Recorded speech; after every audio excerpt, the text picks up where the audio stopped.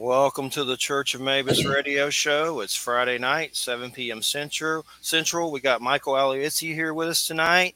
And let's see, darkinkbooks.com. It's great to have you here. We got Wham with us. Jay will be here later. And first off, Michael, where are you at right now? You said Spooky, Florida? Spooky, where is it there? Spooky Empire, down in Florida, which is one of the biggest horror conventions, and it's awesome. It's really, really fun. It's massive. It just goes on forever and stuff. And tons of stars are here. It's a fun time. Very cool. Mm-hmm. And I guess tell us a little bit about the publishing company and darkinkbooks.com. Everybody, if you want to go there and look, but give us a little background on it. So I own and run Dark Ink Books, which is a horror publisher, and we do tons of horror, celebrity, and film-related books. We have Kane Hodders, who played Jason in the Friday the 13th movie. We have movies, like 4 of them. We have his book. We have Gunnar Hansen, his official book from the making of Texas Chainsaw Massacre. We have William Butler, who did a ton of books. We have Steve Johnson's books, Shannon Shea, Eileen Dietz. We have tons and tons of horror books. We have the making of Friday the 13th, that book, and tons of horror fiction, a lot of short story collections and anthologies. And a lot of horror stuff. And so we're a big publisher, and we have books sold in, I think, 160, 70 countries, and sold movie and television rights, and do all kinds of fun things. Very cool. So tell us about the Kane Hodder book. How did that go about getting that hooked up? And the book's excellent, by the way. And he is one tough dude. Like, you just feel the toughness from the chapters of the book. But yeah, tell us a little about that. So I was just writing at the time. I was just a regular writer and had a couple books out. And I took a break one day, and I was watching a horror movie, and it was Ed Gein, the Butcher of Plainfield. And Kane's in it as the main star. And there's a scene where he has his shirt off, and you can see all his burn scars. And so I was like, I want to read his biography. And so I looked it up, and he didn't have one. And so I wrote a proposal, and I found contact online. I sent it to him thinking nothing will come of it. Then all of a sudden one day my phone rings from a blocked number, and I'm like, hello? And he's like, Mike, this is Kane Hodder. And I'm like, thinking it was a joke. I'm like, yeah, okay.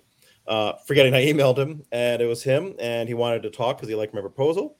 And he had a bunch of offers from big publishers and different people and stuff, but he was worried that they were going to really kind of mute his voice and kind of take away a lot of stuff, because a lot of the big publishers, they want to kind of focus on, what can get headlines with celebrity scandals and drama and stuff. And so he was worried about that. And so I told him, I said, we're only going to put out a book unless you're 1,000% happy with it. We won't put out anything unless you love it.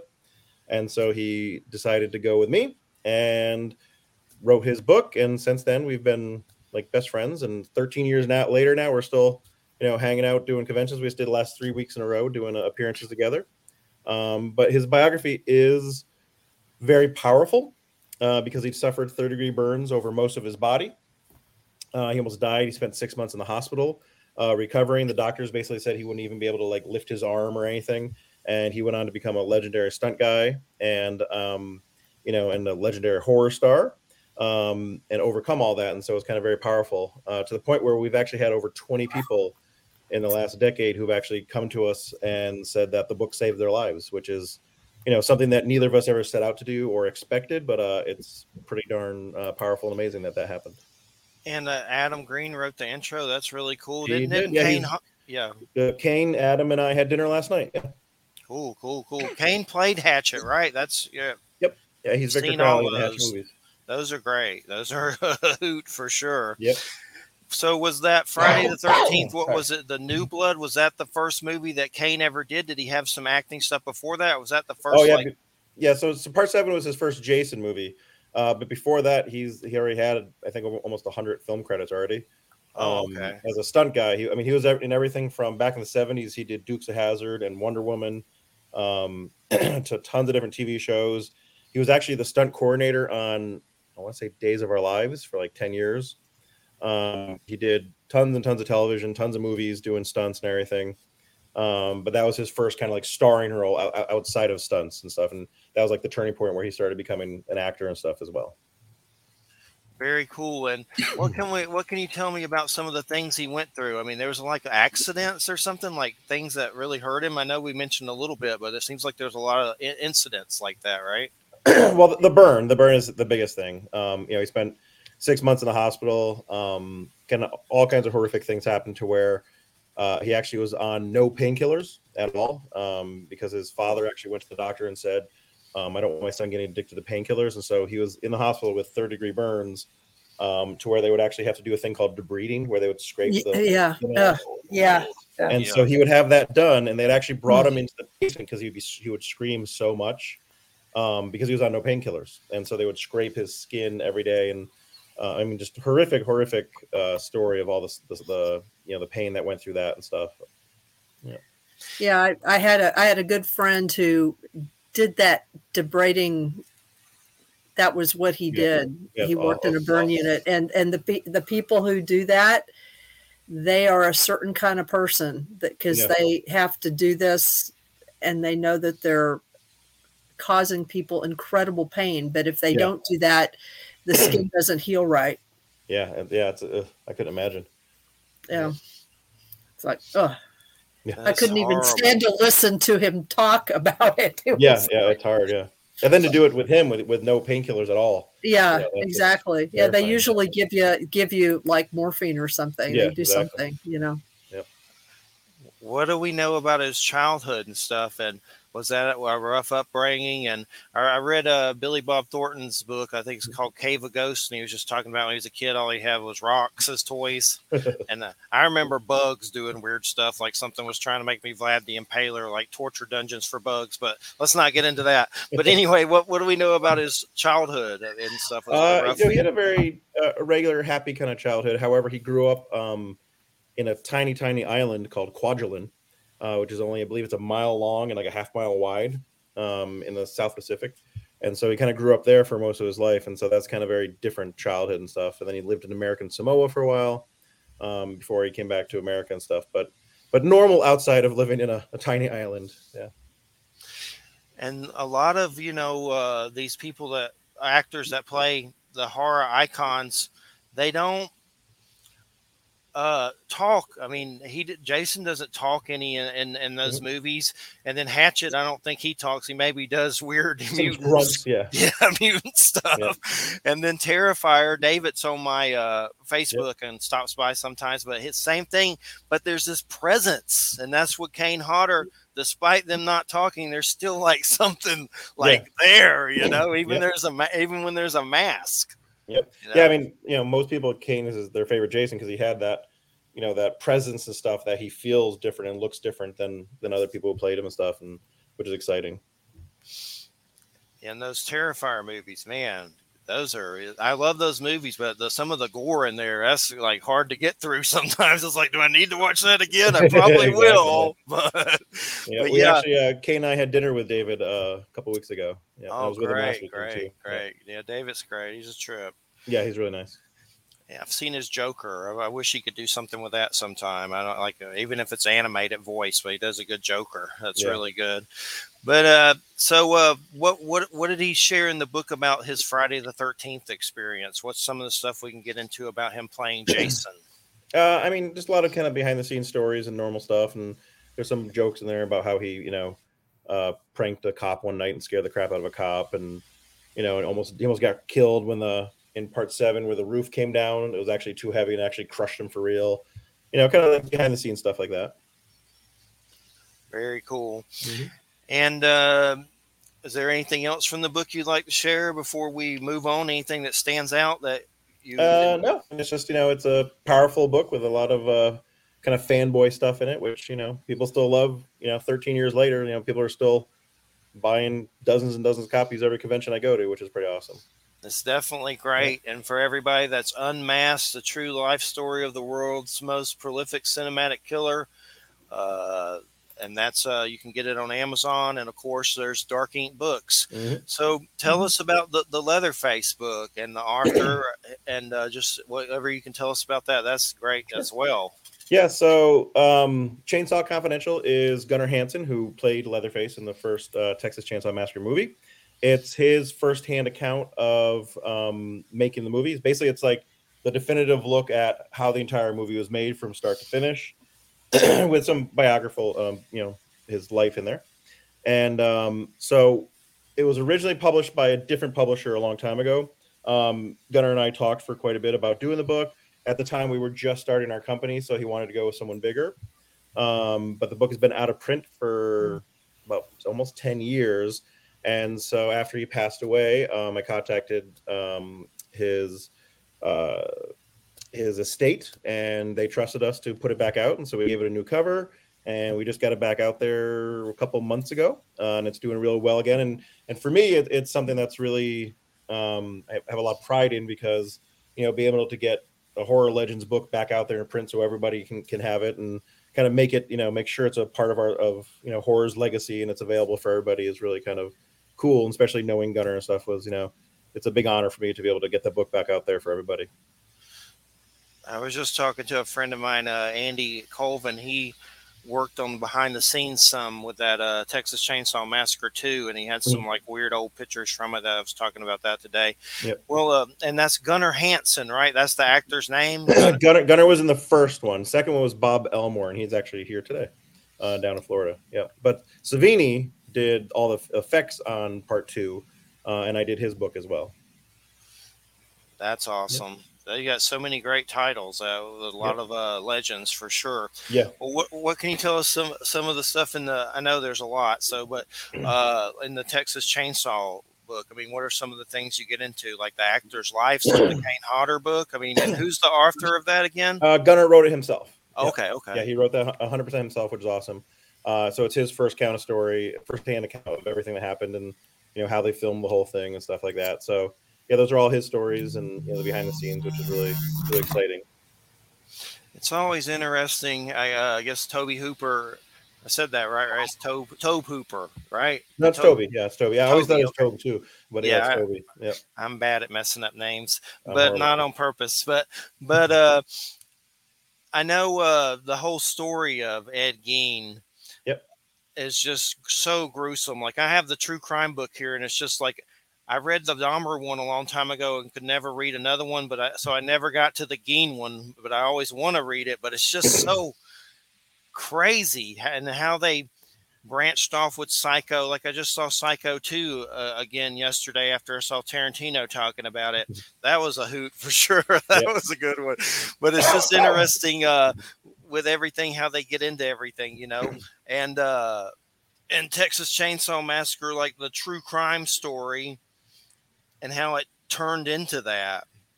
Yeah, it's funny because there's so many movies that say based on a true story, but they're all based on Ed Gein. So it's like the percentage of the true story is about like 2% of the true story.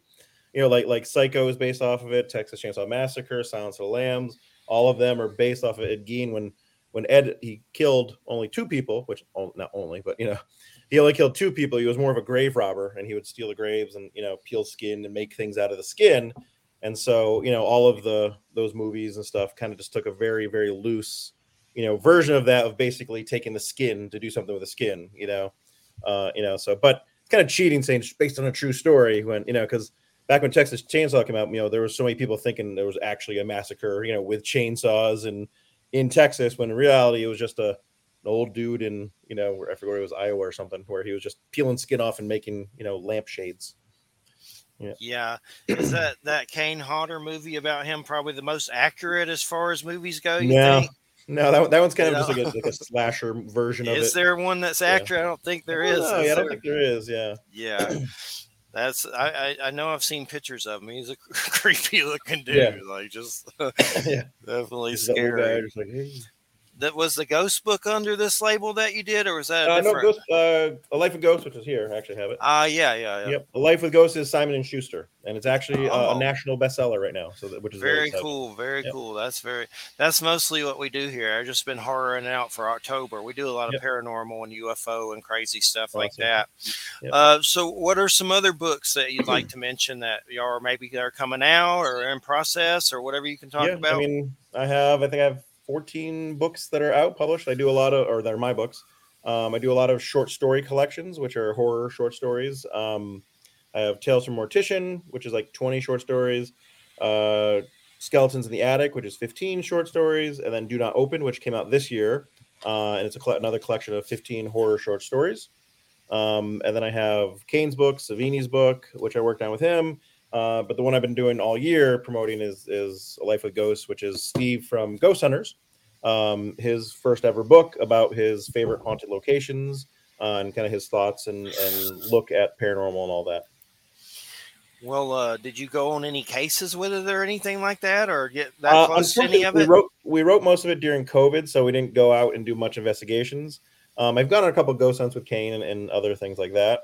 But yeah, with Steve, unfortunately, we didn't get to go on any of them during the writing of the book. Kane Hodder has been on ghost hunts. He does that. He actually has his own ghost hunting team called Hollywood Ghost Hunters, and they were actually on Ghost Adventures with Zach Baggin. They did an episode with Kane. Ooh.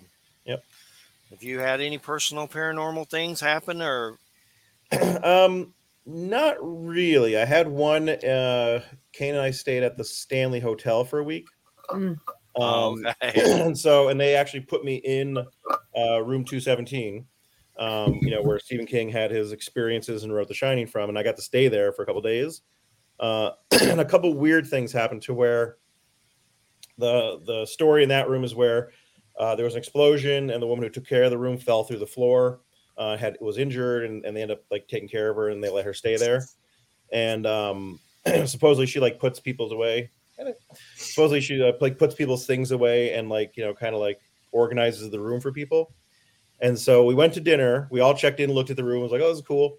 And we went to dinner. We came back, and I went to go to bed that night, and all my towels from the bathroom were gone. And I'm like, that's weird. And then when I pulled down the bed, all the towels were under the comforter, which makes no sense in the world. That's very strange. Yeah, it's very strange. But I was like, and then that's I was like, in the Shining room. And I was like, maybe Kane played a trick on me. Then I was like, wait a minute, he was with me the entire time. So he couldn't have. And then we went down and asked the front desk, like, do you guys ever like play pranks on people, try to make people? And they're like, nope. They said if anyone actually does anything, they actually get fired immediately because they don't want to make anything fake with the hotel. So that was really weird. It doesn't make sense in any way, but it's very weird. And then I went to bed, and it's weird because they play the Shining on a 24-hour loop. And so I'm in the room, from The Shining, watching The Shining. And I'm like, all night long. Nice. But I woke up in the morning and I found pieces of a rose stem in my room, which is they weren't there the day before, but there was 3 pieces on the desk, and then a couple pieces on the floor, and then a couple pieces in the trash. And so no rose petals, just the stem of a rose, like cut up into pieces. Can't explain that whatsoever, but it was just very weird. The creepiest part for The Shining, there's a lot of it, but that naked lady in the bathtub, that's the one that does exactly it. And the bathtub in that room is a giant old 1800s bear claw bathtub. And so taking a bath in there, or not taking a bath, but taking a shower in there, I was like, okay, I'm in the tub from The Shining. I'm like freaking out trying to shower. That's So when it comes to the October season, Halloween, do you have time to watch movies? Is there particular ones you have to watch like during October? I have a few like that. Yeah, I mean, I love watching horror movies in throughout. Like I usually what I do nowadays is just put on AMC Fear Fest, and whatever's on is on, because I'm traveling so much right now, so I usually don't get to watch it. But obviously, like watching any of the Halloween movies, throughout the season, I love doing so. But yeah, I love just popping it on. I wish it was like that year round. So whenever I'm just doing something, I just pop on Fear Fest, But there's been a lot of shows I've been having to keep up with: Chucky, Creep Show, Goosebumps. Yeah, I have them all taped. I haven't caught them, watched them yet. They're good. They're good. They're really good. I like them. But yeah, it's like now I have so many in my head. I'm like, I'm losing count. Yeah, exactly. Yeah, Alex Vincent from the little kid from Chucky and from the show too is right across from me today. Yeah. That's actually pretty good. I like it. It's Chucky's in the White House. Yeah, I didn't watch this season yet, but yeah. So with Dark Ink Books, is there anything coming out? Like what's up? Our big book right now is we're doing a coffee table version of the In Search of Darkness documentaries, and we're doing a coffee table version of that, to where it's kind of like the ultimate book of 80s horror. and so it has I think 240 something movies in it. So each movie has like a 2-page spread where it has like the whole history of the movie, with features on like 80s icons and like the box office for each year and all kinds of stuff. So we're excited about that because that's like a big coffee table book and stuff, and it's linked to the movies and everything, which should be really exciting. I was playing that. How big is the book going to be? Excuse me. It should be. I believe it's going to be. How big is that coffee table book going to be? I think it's going to be like 13 by 10, the size, and then it'll be pretty thick, and all color and glossy pages. Yeah, it's going to be a big book. There's a really cool book, off subject, of course, but a really cool book that some guy did. I don't know his name, but he made a book on coffee tables. But he made the book like coffee table size. It's a coffee table size book. That's awesome. So you can either like put it on top of a pre-built coffee table or put legs on it somehow. That's obviously too large of a format, but what a cool idea though. I mean, to make a book on coffee tables, coffee book size, and then sell it. That's a fantastic, cool idea. That's cool. Definitely. What about the Tom Savini book? What can you tell us about him? He's amazing with all he's done in the movies. And I just rewatched Day of the Dead and Dawn of the Dead. That's the only movie that I remember ever really scaring me was Night of the Living Dead when I was a kid. I would look under freaking beds, make sure. But I rewatched some of those. There's just something about them that stays with you for a while, or if not forever. But what can you tell us about that one? Yeah, I mean, Savini, he's probably one of the most legendary humans ever for, especially in the movies. I mean, for anyone to have where they have his t-shirt on the face, like Tarantino wears like a, t-shirt with Savini on it, on it, like they used to sell pumpkin kits where you can carve Savini's face into a pumpkin. He's pretty amazing and pretty awesome. So for me as a huge horror fan, getting to like sit in his house with him and hang out and like, it was like mind blowing because his house is literally one of the coolest places in the world to where every inch of almost every single room is memorabilia to where there's, masks from this and swords from this and a throne from this and that room. And his entire bedroom actually has all the heads from Day of the Dead around the room. There's giant robots in his bedroom. Like just, it's freaking really, really cool. So getting to work with him was just, mind blowing. But his book is awesome. It's more of a coffee table type book to where it's all color photos and filled with tons of photos and different stuff. And, it's his whole life story, and which is really cool. And we also, at Dark Ink, we also have Grand Illusions, which is his books that he came out in the 1980s, his how-to makeup effects books, which actually Peter Jackson used step by step to create his first movie and stuff, and a bunch of other filmmakers and everything. And so we published those books as well, which is really cool because it's actually a textbook in a bunch of colleges and stuff, and how to do stuff and everything, which is really awesome. But yeah, working with him was amazing. His book is really cool. Like Greg Nicotero actually just came over today. He's like, hey, you did Tom's book, and started talking to him. And I was like, Greg Nicotero's coming over to talk to me, which is really cool. So it's pretty amazing to get to work with him. I always remember the penis gun from Dusk Till Dawn. Every time I hear Tom Savini's name, that gun, he brings it to the conventions. He had it with him at the convention last week. Yeah, he leaves it on the table so you can take a photo with it. I read something today that From Dusk Till Dawn originally was going to be a Tales from the Crypt movie, but something happened and it didn't. I didn't know that. That was pretty. Robert Kurtzman's the one who came up with the storyline and wrote that. There was a whole article about it. I don't remember where, but it was somewhere.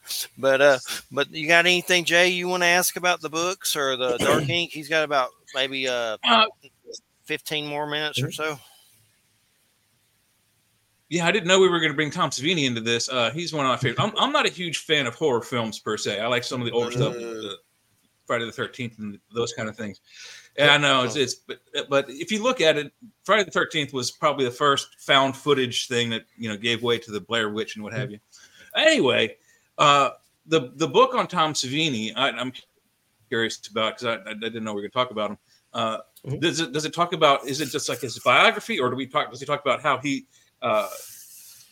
figured out and taught himself how to do special effects makeup? And is it like a tutorial where he's teaching people how to do that? That would be a book I would definitely be interested in. What I liked about him mostly is he did shortcuts for some of the special effects or gore effects by using, animal parts that you could go to any regular deli and get, like pig intestines, tripe, cow tongues, etc. So almost all the things you see that are, when they pull, there's one great scene where they pull him apart, the zombies, and they start pulling intestines out and chewing on him like it's from the middle of his body. Those are actual pig intestines. So I think that was fantastic. That's I have a degree in video, so I kind of would have done the same thing he did, using natural products to make those effects. So I'm curious more about that than anything. Yeah. So basically, we have two different books that we did with Tom. We have the Grand Illusions books 1 and 2, which is his step-by-step how-to guide, and that literally shows you how he did effects in all of his movies. And so that's his how-to guide. And then we have his biography, which is his complete biography of how he got into makeup and how he fell in love with it and all that, and all the way through his whole career process and stuff, which that one's called Savini. Yep. Very cool. Mm-hmm. For sure. That's fantastic. If I remember correctly, he did do the special effects for the Friday the 13th, the first one. Yep. Yeah. That's what put him on the Some of those special effects aren't really particularly. This will put him on the map. Yeah. Okay. I thought so. Some of those special effects aren't really terribly, nasty like they get nowadays. They're chopping off arms and heads and people walking around with their, intestines falling out. But they're really realistic looking. So, when I first saw that movie, especially when he kills Kevin Bacon with the arrow through the throat, I thought for sure they killed the actual actor because it looks so real. Yeah. It comes right through that little hole in your collarbones. Yeah, we have a whole in the book. It has a whole diagram fantastic of how he did it. Good work. I love it. How he's under the thing and with the tubes and all the stuff and how they did it. Yeah. Yep. And Kevin Bacon hated that because he had to sit at this weird angle and exactly toss his back out, crook his neck. What is this book I'm seeing that's in location in Blairstown, the making of Friday the 13th? That sounds pretty interesting. Is that like the that's the complete history of the making of the first Friday the 13th movie. That would be cool to read, which David Grove wrote. Tom wrote the foreword for it. And so the writer, David Grove, he basically interviewed literally almost every single person that worked on that movie, I think, except for Kevin Bacon, who's the only person he couldn't get a hold of. But almost every person, from literally the person who did the hair, the person who did construction, lighting people, the camera people, he talked to everybody.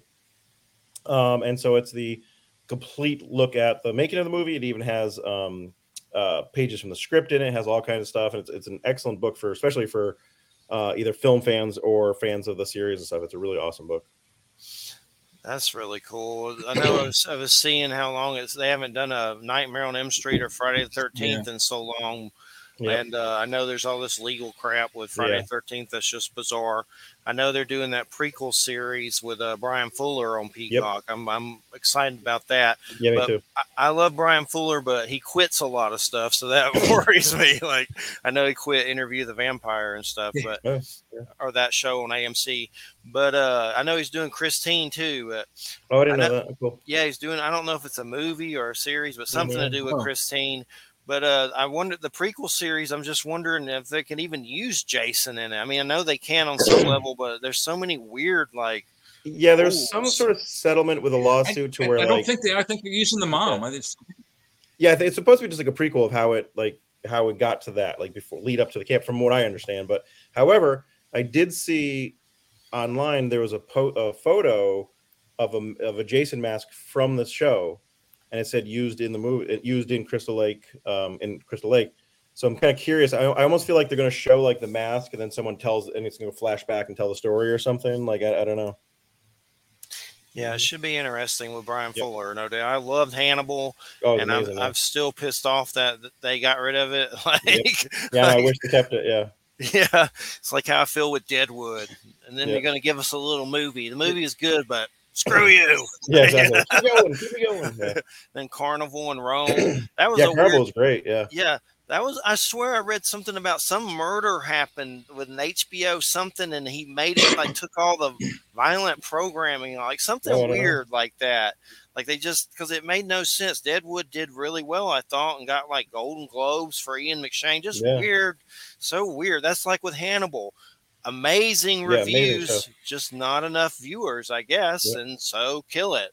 It's like it sucks. Yeah, it's like with Doom Patrol. Doom Patrol. I love that on HBO with Brandon Fraser's a robot and all the mutants. They're canceling it, but at least it made it to a 4th season. Yeah, but they'll ace it really fast for sure. So at this convention, what's some news that you're seeing that appeals to you with some stuff coming out, like movies and books? Is it like that kind of, like what else? It's like movies and books and stuff, right? Well, yeah. So horror conventions, basically, all the celebrities are sitting there signing autographs. And then there's like at this one, there's a huge tattoo room. There's people getting tattoos. And then there's a film festival. And then there's a book area for writers and stuff. So there's all kinds of crazy stuff. And there's concerts and bands and parties and like burlesque dancing shows and all kinds of stuff. And so it's kind of a crazy whirlwind of awesome horror and macabre stuff, which is really, really fun. But I haven't seen any news of anything yet. So it's the first day. But hopefully we'll see some new films coming out and stuff and everything in the film festival, which would be cool. How long do they usually last? Like how many days? They're almost always Friday, Saturday, Sunday. Usually conventions. Oh, okay. Yep. Anything else you'd like to address, Jay? Or can you hear me, Jay? No, but going back to the TV shows. Yeah, can you hear me? Yep. Yeah. No. Yes. Am I there? All right. So anyway, back to the TV show. Are they setting it back in like the 60s or 70s where Jason died, or are they going to modernize it? Do we know that much? Yeah, I don't know. It just, as of now, they only released that it's a prequel of what happened. So yeah, which is kind of an interesting choice to do, but because Jason's the whole kind of thing bring of it forward into today's time, and you just and start this. Yeah. Right. Yeah, hopefully it's really good. I mean, but if they're smart, they can bring it forward from the 70s or 60s, whenever Jason's killed, and bring it to modern times, and whole new direction. Yep. Yeah, I'm just excited that Brian Fuller's doing it which makes me have much more faith in that it's going to be a good show and stuff. So, and it actually got picked up automatically for 2 seasons, which is crazy because no show gets that. No show gets automatic 2 seasons. Most get like a pilot. Nice. Then hopefully a season, so it's the fact that it has 2 full seasons automatically, which is awesome. Yeah. So does aliens ever come up in any of these horror books? We do a lot of UFO shows. Not yet. None of our books yet have alien stuff. Yeah. But I got to hang out with Lance Hendrickson a couple weeks ago, so that was cool. That's cool. Different type of alien, but yeah. How about a Bigfoot? Oh, cool. That's good. That makes good horror. Bigfoot. Not yet. Sure. We don't have no Bigfoots in our stuff yet, but hopefully soon. Yeah. Nice. Actually, I got. I'm friends with. Oh my god, I'm gonna totally blank on his name the second I said it. Doug. He plays the Sasquatch in all the Jack Link's commercials. Oh, okay. So he's at the conventions with us all the time. He's really awesome. Yeah. Nice. He's done something like 80 of those commercials, which is crazy. Yeah. That's cool. Yeah. Messing with Sasquatch. Yeah, they're funny commercials. I hope they keep going. I haven't seen any in a while, but they are funny. Yeah, he's done so many of them. It's awesome. Yeah. So you have like several different publishing. What's AM Inc. and Spooky Inc.? Is that like other sections? Yep. Yeah, so Dark Inc. is all of our horror and dark fiction type stuff, like thrillers and crime and stuff. AM Inc. is mainstream books and like mainstream biographies. And we do a ton of children's books through AM Inc. I think we have like 10 children's books coming out this year or between this year and next year. It's kind of becoming our main thing over there is children's books. And then we have Spooky Inc., which is spooky themed children's books, which are like kind of like fun monsters and things like that. We have like one called All Hallows Eve in Salem and Christmas Eve in Salem, which are really popular books. They take place in Salem, and they have all kind of the excuse me. They have all the classic Universal monster type characters in it. And so that's kind of a really popular series over there and stuff. So I see Maury the Miserable Vampire. I jokingly call myself Chubby Nosferatu, so it sounds like somebody would hang out with me. Maury the Miserable Vampire. Yeah. But definitely, kids. You're it's talking good to for a publisher. Kids. Get the book going. You can start your own book. Chubby Nosferatu, baby. That's right. But get it going, Chubby Nosferatu. We can use your picture. We had Stephen Flowers on, and he wrote this book, Gothic Meditations at Midnight, which is excellent. The whole book is like a journey through horror, like from silent films to like 1975. But we talked about monster kids, kids who had abuse when they were younger and hid into these things. Like that was me. My dad was mean as hell, and I would escape into like Freddy and Jason and Dracula and all that stuff. And we were just talking about how this stuff is a good outlet for people to, you know, who have, like I say, dark side problems, channel creativity through horror, like from books and movies and, you know, whatever, poetry or whatever. It's a way to express ourselves that hopefully can keep you out of trouble and keep you from becoming Jeffrey Dahmer. Like people have to learn to, you know, express it through the dark art, so to speak. But we got into that, and that's why I think horror is important in a lot of ways. We actually have a lot of people who come up and will tell us stories about how, you know, something horrific and how, you know, Jason was kind of like their protector in their head and stuff, and kind of like anytime something bad was happening, they would pretend Jason's going to come out and, you know, take care of the people who are horrible to them, and a lot of kind of similar things like that, and kind of like the horror let people cope and stuff. And, you know, I had a great childhood, a wonderful childhood. Yeah, definitely. But I was very shy and kind of alone, and so it kind of just somehow fell into it and become my love. Well, one thing I was talking about on Facebook. It's funny you say that. Jason thought of Jason as the protector. Go ahead, Jay. Mm-hmm. Yeah, I got something good here. It's funny you mentioned that someone had thought of Jason or one of the bad guys as their protector for like their mental psyche. Yep. There was supposed to be, and I don't know if you guys saw the League of Gentlemen, the League of Extraordinary Gentlemen, Sean Connery. Pretty good movie. There was going to be a sequel, and it got quashed, went through, you know, development hell in Hollywood and got killed. But rumor had it that one of the new good guys in it was either going to be a Jason character, a Freddy Krueger type character, or the guy from the Swamp Thing character was going to be in it, which would have been really cool to like bring that more closer to modern and bring in a modern lexicon like Jason or Freddy or something like that. That would have been really, really cool. Yeah. Yep. That's all I had. No, that's cool. Yeah, I like that stuff. Yeah.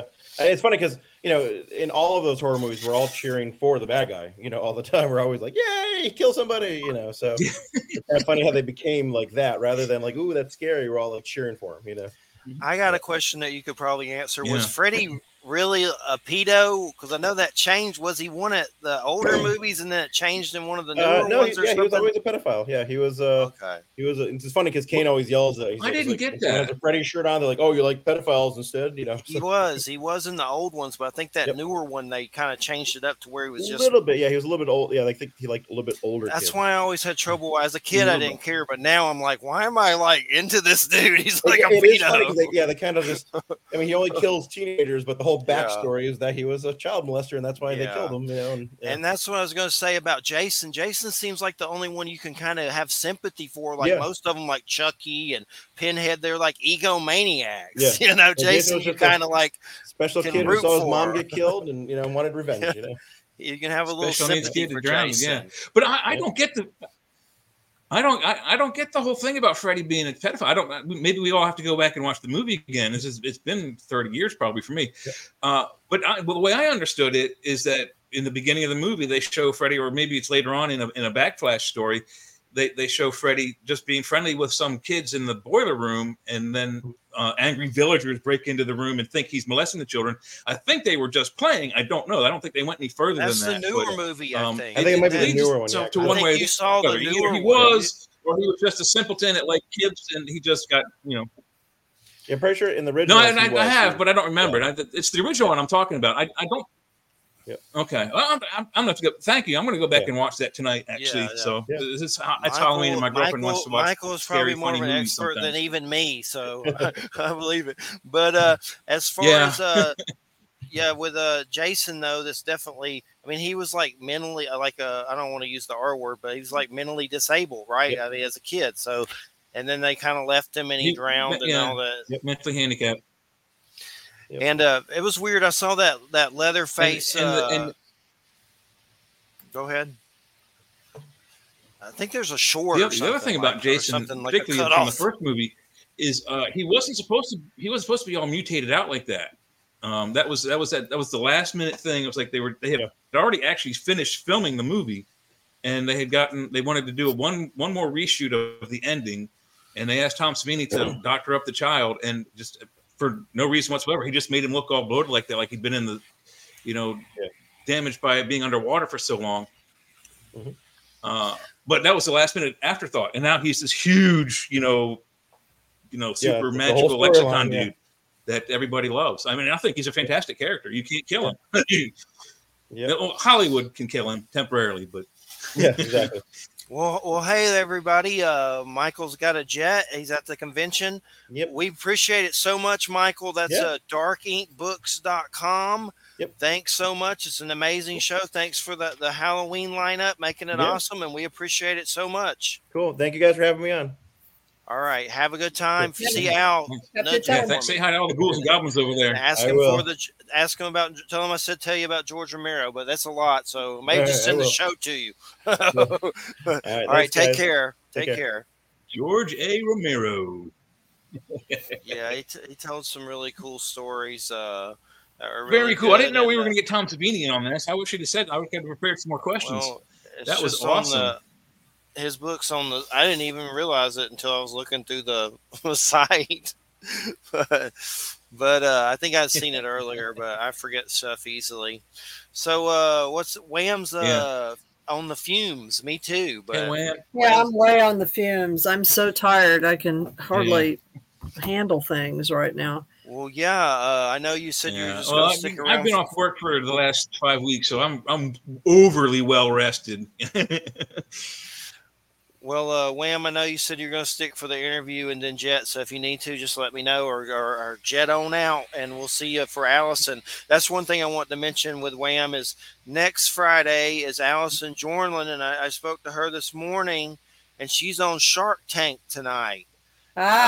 She does ghost tours. What is it? Milwaukee?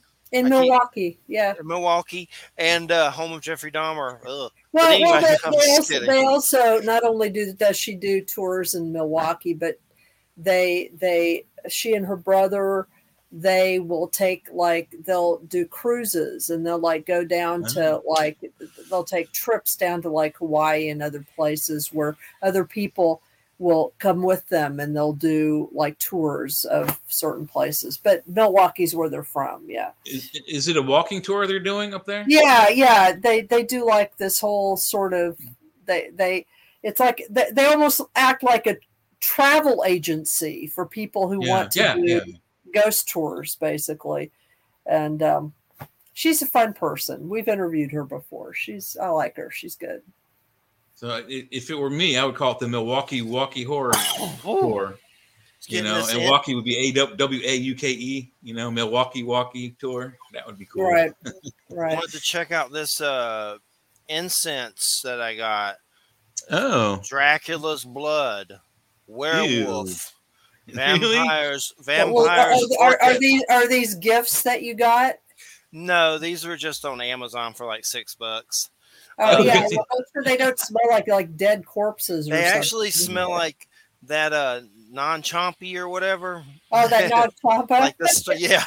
Non-chompy. They're really sweet, sickeningly sweet stuff. Yeah, very strong like that. They're real good. But there's one called Keep Evil Out or something. I gave my mom most of those. But they're very strong. I thought they would be just weak kind of Walmart incense, but. They're you should try. Have you tried the Gonish incense? I've heard of it. Comes in and go. Yeah, that stuff is really good. It's not super powerful. Like patchouli, if you burn patchouli incense, it can overpower the house and take over the whole, and stay for a long time. This stuff is it's very fruity.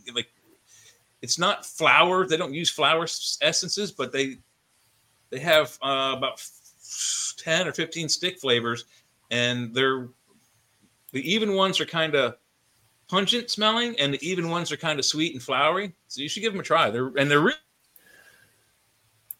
Yeah, and wait, you keep freezing, but sorry. And then after that, Wham is Steven Snyder. Steven Snyder, he's always a character, so that's really good. Yeah. And then I got some Weird West guests coming up. And then December 15th, I'm working with Stephanie with that food lady. Oh yeah. That should be kind of a fun thing. We're trying. She's gonna write her. Right? She apparently doesn't really know her. I thought she knew her, but she saw the show and liked her, so she's gonna approach her on our behalf, and then she'll sit in with her. So hopefully it works out. I don't know yet, but it could work out. Hopefully. Yeah. That's trying to make it work out. Trying to make it work out. Well, I'm gonna let you guys go because I'm dead. So all right, I understand. And we'll see you next Friday with Allison. So yeah, take it easy, guys. Get some rest. Good to see you, rest. All righty, let's see here. You're listening to United Public Radio, 107.7 FM, New Orleans. I need to play this one little commercial real fast. It's just the Halloween promo. Let's see. Okay. Cool.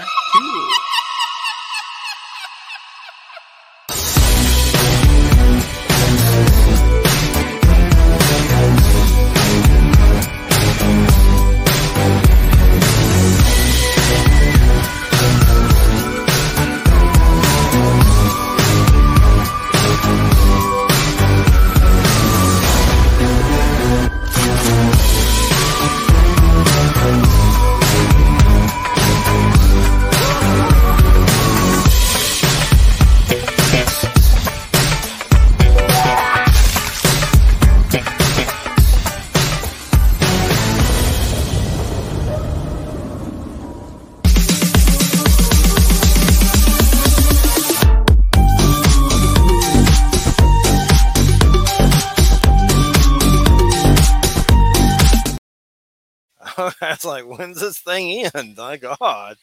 Like, I thought that was the end of it. Anyway, that's coming up. So, did it even say anything? Like it said the times or anything? Not really. No, it wasn't any voiceover either. Just music. Yeah. Confusion. But anyway, anywho, we're crazy as hell here tonight. You should check out deadskypublishing.com. They have cool, weird West books. So what's going on? It looks like we're all about to die. I know, right? I mean, just keeping up with this SHIT is crazy. I've always been of the thought that the Twin Towers being knocked over and the Pentagon being attacked by airplanes was the opening volleys of World War III. But it turns out that they're just kind of temporary setbacks. But yeah, it's not looking good. I mean, you got half the Middle East launching rockets at each other. You got Russia and Ukraine launching rockets at each other. We just sent Ukraine rockets to shoot at Russia. So it's an entire shit show, the whole thing. There's one thing that I've been trying to understand with a lot of the Israel stuff. It's like I'm around a site that before it's news that has a lot of, I guess, the right wing side there. And a lot of them are still for Trump. A lot of them don't seem to like him anymore. And a lot of them seem like, well, I don't know if I'd say a lot of them, but I know a lot of them seem like they're for Israel. But it's weird because it seems like there's a lot of them there that aren't. So it's just confusing. Like I thought the whole right-wing Christian, and not necessarily even Trump, that you're supposed to be pro-Israel. That's the Bible. That's the rule, the law. Protect Israel, right? Yeah. So it's just confusing when I see like right-wing people there not, like they say mean things about Israel. And I'm not going to get into it because of the algorithms. Like I'm trying to be careful. But it's just confusing. I'm confused all the time looking at that crap. It is kind of confusing, especially because they're only fighting over these people and the land that the UN gave them in 1947 because they're the chosen people. They're fighting over. They're trying to get rid of these people off of our planet because of a fictional story that calls them the favored children of God. I mean, come on, that's like it is the stupidest reason for this whole thing, and it's been going on for thousands and thousands and thousands of years. Well, both of them have their version of God. My God's better than yours. My God will kick your God's butt. And, I was raised. But it's the same entity that both of their religions are talking about. That's the other thing they don't agree I upon. was raised in Christianity, and it's very confusing. It kind of seems like a death cult. I think there's some truth to Jesus on some level of Christ consciousness, like nirvana, like Buddhists reach. And I guess my biggest evidence for proof of them being a Christ-like being or some kind of enlightened state of nirvana or teachers is my experience of being completely sober, seeing shining dudes leave my house and fly into the heavens. So that's like, I believe because I've seen, but I've also seen with, religion, so much abuse just in my own family. My mother and her sisters were the M word assaulted by a family member who was a preacher and is sick. And he was like esteemed in community. And if they said anything, nobody would believe them. And I've grown in Georgia all my life. And it just seems like, the American Taliban. And I don't, there's just fanatics. They seem just as fanatical as like some of the terrorists. But as far as I don't go around, talking smack, I think there's truth in every belief system, including the Bible. And, we've had Michael Carter on who will rock your ass on the Bible. Mm-hmm. And he is amazing. So I think there's truth there and there's a positive side, but there's also a mirror dark side that's gross. Yeah. And, but like I said, when it comes to Jesus and stuff, you're not going to see me talking smack about Jesus based on that light being experience. Like they had some sort of power beyond this realm. And maybe that's what we become when we die, that we have it too. I don't know, but I know I saw, and seeing's believing for sure. But go ahead. I kind of agree with you for the most part on that, but I don't think, I'm not 100% certain that Jesus is an actual historical biological figure. I don't think he was an alien. I'm not necessarily certain that he actually exists. I think he may actually be fictional. There is very little evidence from those Roman times, and which isn't surprising. I mean, it's a long time ago. It's possible those records have been lost, but the records that were kept by the Romans in the areas where Jesus was alleged to have walked around and preached and done this and that and the other thing, and been arrested several times by the Romans, there would be many, many more records, I think, of his existence, and we have trouble finding that from the Roman records. It seems he might be more of an amalgam of some other deity-like or sacrifice-like historical figures, perhaps Osiris, perhaps other historical figures and kings of the time. But what's really fascinating is that these people that are fighting, we have the Jews and the Islamic people fighting, and they also look at their books are almost identical. The Bibles they use, neither one of them agrees that their God is the same God, but each of these books, the stories are so similar. They're talking about the same entities, the God in Christianity, Yahweh in Judaism, and what are they, Muhammad or whatever in Islam. So they're all the same idealistic stories, told three different languages, but the same stories. And yet they're fighting over these same stories. They both believe in these same stories, written maybe with a little bit different context from the different cultures, but they're the same stories, regardless. And they're fighting over it. And it's the dumbest thing ever. I can't fathom the fact that that Hamas is trying to kill the Jews because they're the favorite people and they're living in Palestinian land. Well, I'll tell you what we should do. We scrape everybody off of that ground and we start looking for where it says where the Palestinians go and where the Jordanians go and where the Jews go and where these people go. The land doesn't belong to anybody. Yeah. Period. Well, what I see, thing ever. And they've been, like I said, they've been doing this fight for hundreds of thousands of years now. Yeah. There hasn't been a single decade since written history came around that region of the earth has been free of war or conflict. There's constantly been war and conflict in that region. Why? Well, here's my thing. Like I'm looking right now at a headline: "Woman's head found in trash can after she was allegedly decapitated by daughter." I have seen so many weird ass horrific headlines lately that this feels like we're in a freaking horror movie. Like I just read a story about some young girl. She was leaving, and I forget where it was, but it was just something I saw on, I guess, Microsoft News or whatever. She was leaving her boyfriend on her bike, and I love you, we'll see you tomorrow, check in with me when you get home, blah blah blah. She vanishes. Some sicko took her to a barn, put her in a freezer, and killed her. And it's just like, this stuff, there's something wrong here on this planet. I don't think it's the Earth that's wrong, but there's something. I don't want to be a paranoid freak about the devil or demons, but there's obviously some kind of dark side here that sucks arse. Like something is just like, I tell people, right. I tell people that say they don't believe in the devil, and I'm not someone. I think there's something like that. I don't know if it's like, hoofs and somebody's turning stuff something up ain't right on purpose, but I don't think it's the devil. Yeah. You might believe in the devil more if Jeffrey Dahmer, or you wake up in his house in a chair. Yeah. There's like, he's the devil in that particular situation. So it's kind of a here's something horrific that you don't really necessarily want to hear, and I don't think it's going to make any of the news. But Joe got some pictures from someone in Israel. What the Hamas did to a baby in a baby carriage. So they lit the baby carriage on fire, and somehow the baby ends up on the ground with its head smashed in after it had been burned. Oh. So I mean, if these are true things happening in the Hamas-Israel war, it needs to stop right away, and Hamas needs to be immediately, like everybody, arrested and or killed. If you can do that to a baby, right?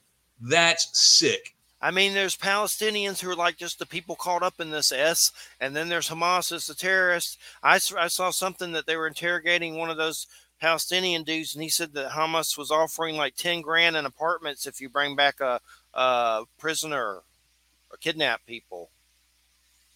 So, I mean, there's crazy forces at work, no matter which way you slag it.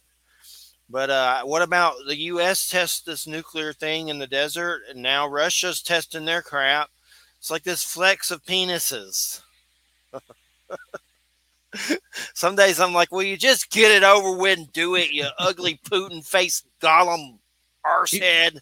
He's fixing to do something. He's fixing to. Let's do it and shut up so I don't have to see you anymore.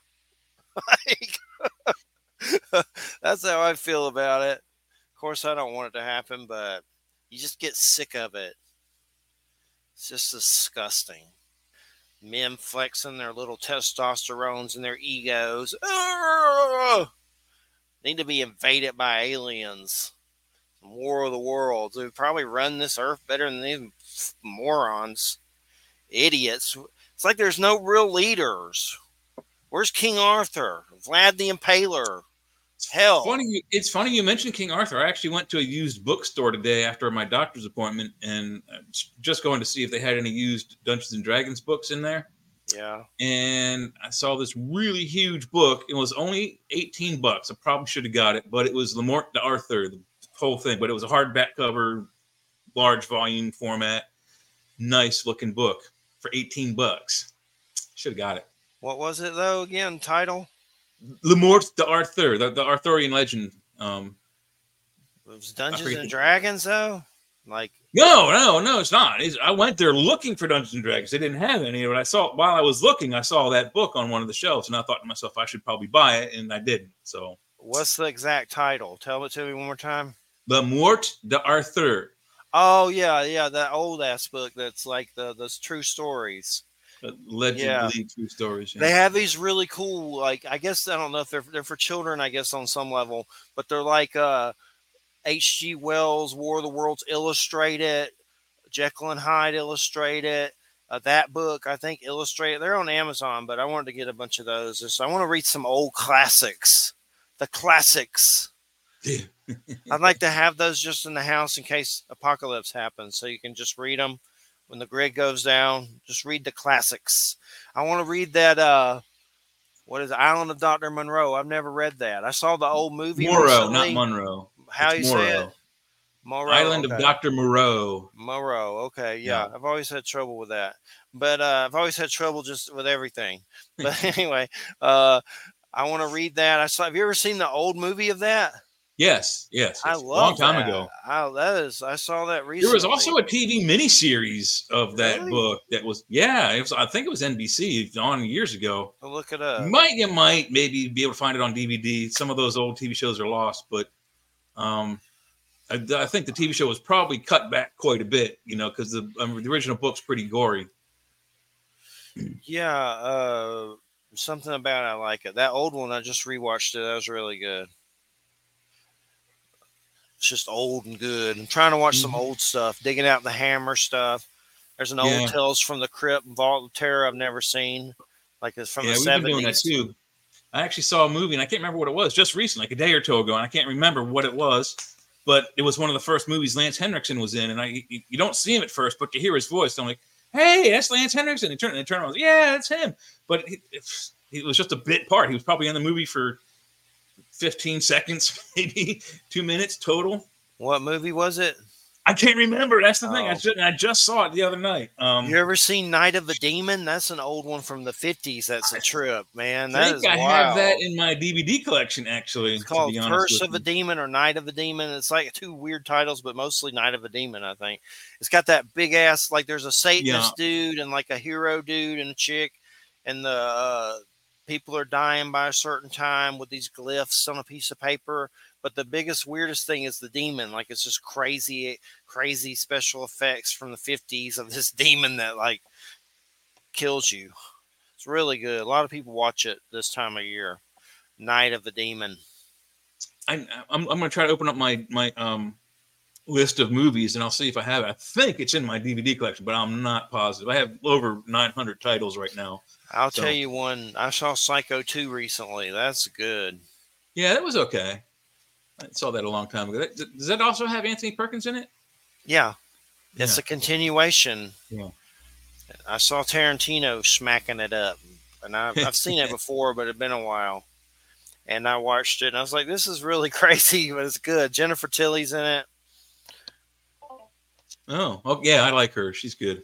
She's like the girl that comes to the hotel and everything. It's crazy, though.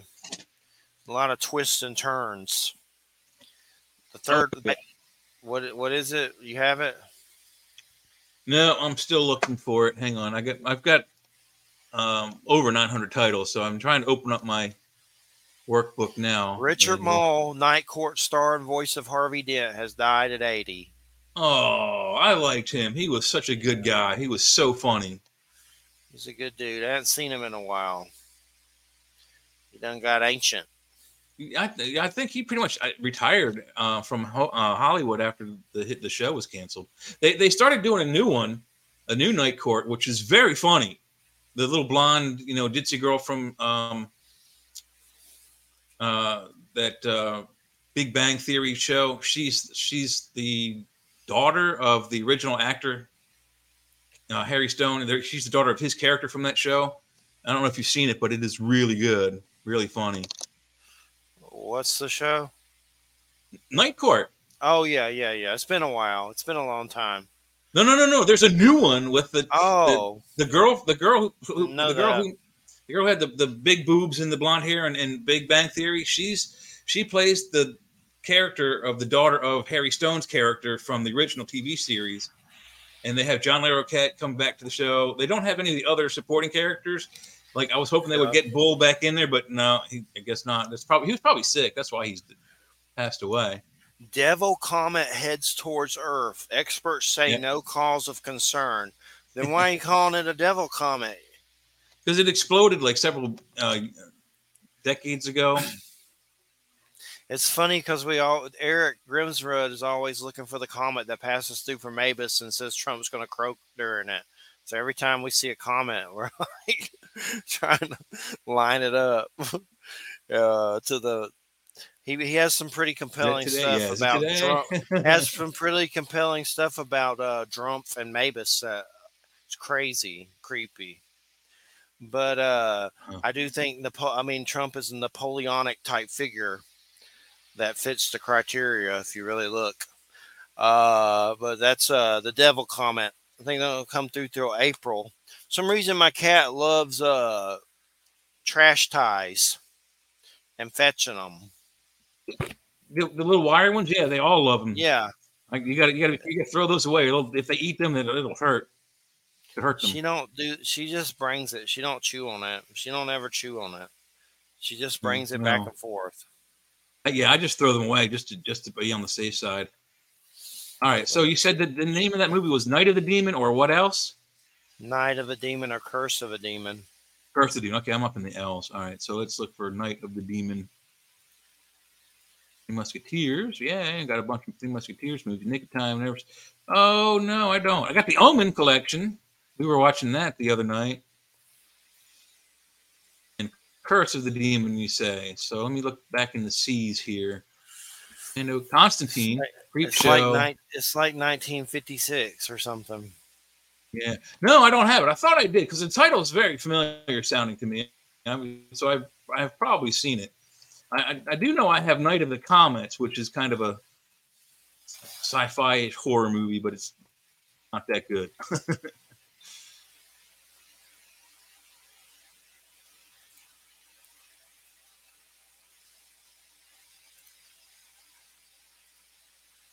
It must be under science fiction. What do you have? What's some of the movies you have? Yeah. If you want, I'll send you this DVD. My DVD. I got to update it. My DVD list. It's over 900 titles of movies. So for people.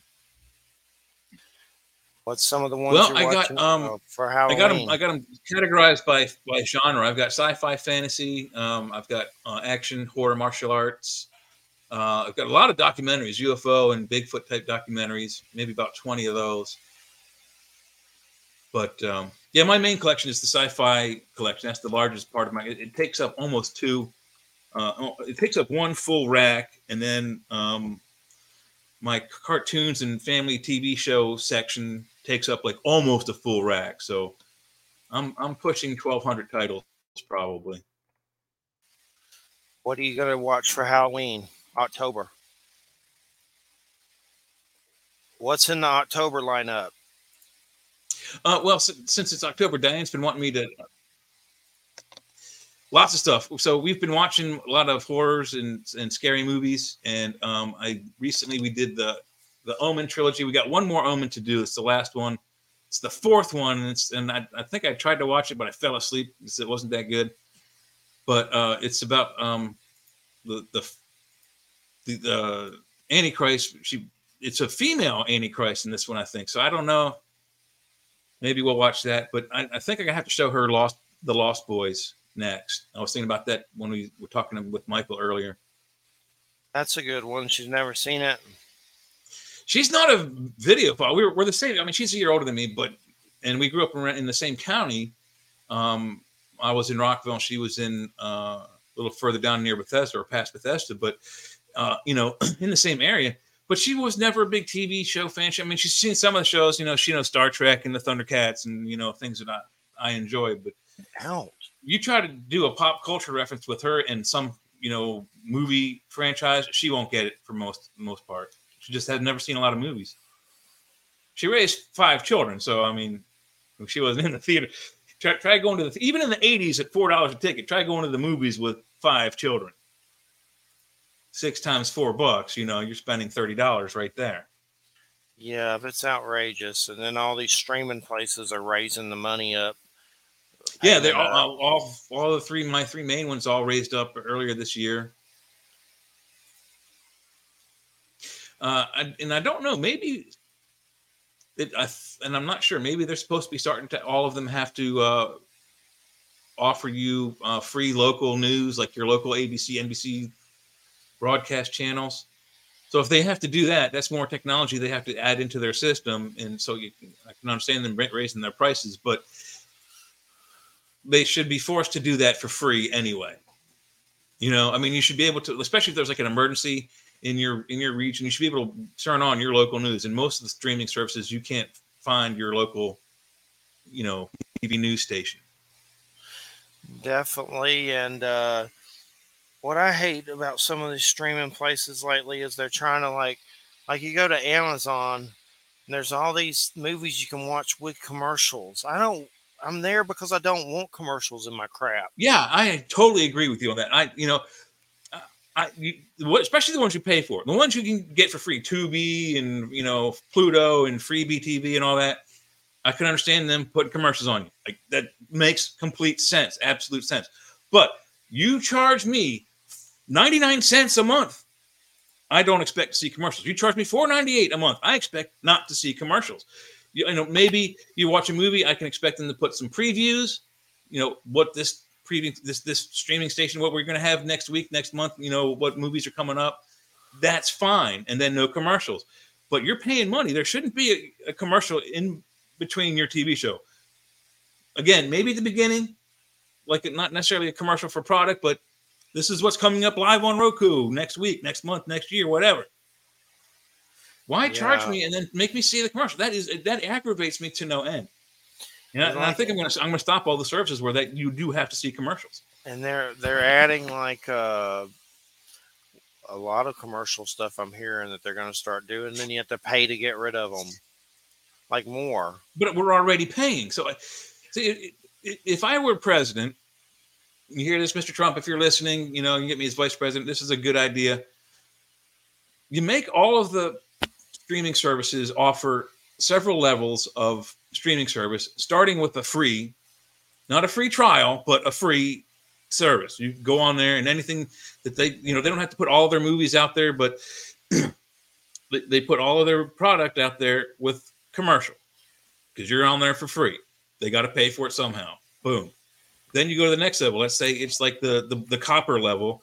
You pay $5 a month. You get no commercials, and then you get movies that aren't available on the free end of it. Like on-demand movies and stuff like that. No commercials on your TV shows. You get some free live content, which would you expect to have commercials? Okay, you can't get around that. And then free pay-per-view movies. Boom. Then the next level will be like, bronze and copper, silver, gold, what have you, till you get to the level of entertainment that you desire. But it shouldn't be paid service with commercials in between every TV show you watch. It's ridiculous. Yeah, that's my crazy. Dog, Admiral. It's crazy. Some of the headlines I see: Speaker Mike Johnson, boom. Of course, everything that's happening is a false flag. I've even seen some idiot saying none of it's real. It's all fake. Give me a break. I'm so sick of some of this crap I have to see every day. Can you see the puppy? Let me see if I can nuts. Let you see the doggy. That's the German Shepherd, right? Yeah. Can you see? He's a little dark. Can you see him? No. I can see his collar. Come here, buddy. Yeah, there he goes. There we go. Get a little light on the subject. Hey, buddy. What's his name? So they can see you on the camera. Say what? What's his name? Well, his main name is Admiral. I sometimes call him by the nickname Smog, S-M-O-G, which I stole from Beverly Hillbillies. It's a Smog. We reckon it's a small dog, although he's huge. But his full name is Admiral Clem Kadiddlehopper. All right. What the hell is you have to go back and look at Red Button's character, Clem Kadiddlehopper from the vaudeville. He played and portrayed this character all throughout his movie and television career. Who is it again? Who is it again? Clem Kadiddlehopper. I'm going to send it to you. And that's a real dude? It's a character that he made who's just a simple country bumpkin. The name's up there on the private chat so you can look at it. And if you look at any of the old videos of him, the look on the dog's face is identical to the look on Red Button's face as he plays the character. And he's got this floppy hair because the dog has one ear that flops over and one ear that stands up. And Clem, as the character, also had a hat that was kind of floppy, kind of flat on one side and up on the other. But I just was looking at this dog the whole time, like, Red Skull. I wanted to call him Admiral, so that was a good one. It's like, but it can't. I was like, it can't just be Admiral. He's got to have a proper first and last name. And just looking at him, I'm like, he just looked like Clem Cadiddlehopper. You gotta compare. I'm trying to get a couple pictures of them side by side, face to face. I saw it. I looked up Red Skelton, that picture. I saw a picture of him. Yeah, he was a goofy fella, very funny dude. Yeah, I don't mind watching. I like watching some old stuff. Need to watch some of the Abbott and Costello, Frankenstein, and stuff like that. That's fun to watch. Oh God, those are good. I've also been watching. I wouldn't even say catching up, just seeing them again for the first time. The Friar roasts comedy, the Friar comedy roasts, and the Dean Martin roasts, which they basically the Dean Martin roast came off of the Friar Club comedy roasts, which started that whole thing. And the first one they ever did was Johnny Carson. So I watched that, and I've watched a whole bunch of them. They're so funny and politically incorrect, mind you, but very funny. Yeah, and that Goosebumps series is pretty good. Yeah, we're probably gonna check that out. Diane found that what is that on Hulu? Yeah, it's on Hulu and Disney. It's not bad. Everybody's like, it's better than I thought it'd be. It's got that kid Brandon something or other. He was the goofy kid from Galaxy Quest who stars in it. Yeah. He was also the teacher guy that's in it. He got brown hair. Yeah, black hair. Mm-hmm. He's in a lot of movies, but he was in Barbarian. That's a pretty trippy movie. That's on HBO. He was in Jeepers Creepers too, as well. Not the second one, the first one. Watch Barbarian. That's crazy. That's on the Max, and it's got that dude in it, and it's got Skarsgård in it, the It Clown guy. Stellan Skarsgård, yeah, I like him. Yeah, that is a crazy movie. Like, I don't even want to give it away. It's so crazy. It's basically about an Airbnb or something, and it's just nuts. It's definitely good for Halloween. But I'm just gonna say there's some mutant shit kind of going on in it. Mutants.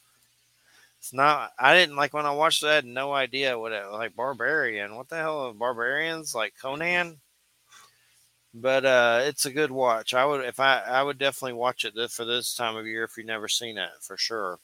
No, I haven't. Yeah, I'll check it out. You said it's on Max. I got that. So yeah, I believe it's still on there.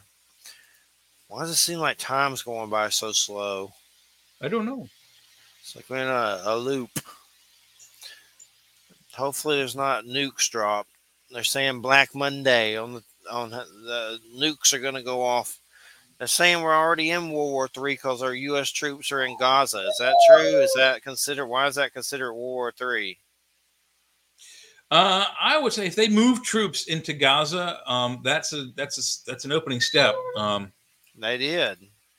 If you notice, after World War II, we have troops in every country in Europe, so that World War II can never break out there again.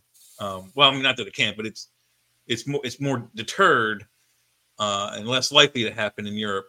If we're moving physical bodies on the ground, this is going to escalate.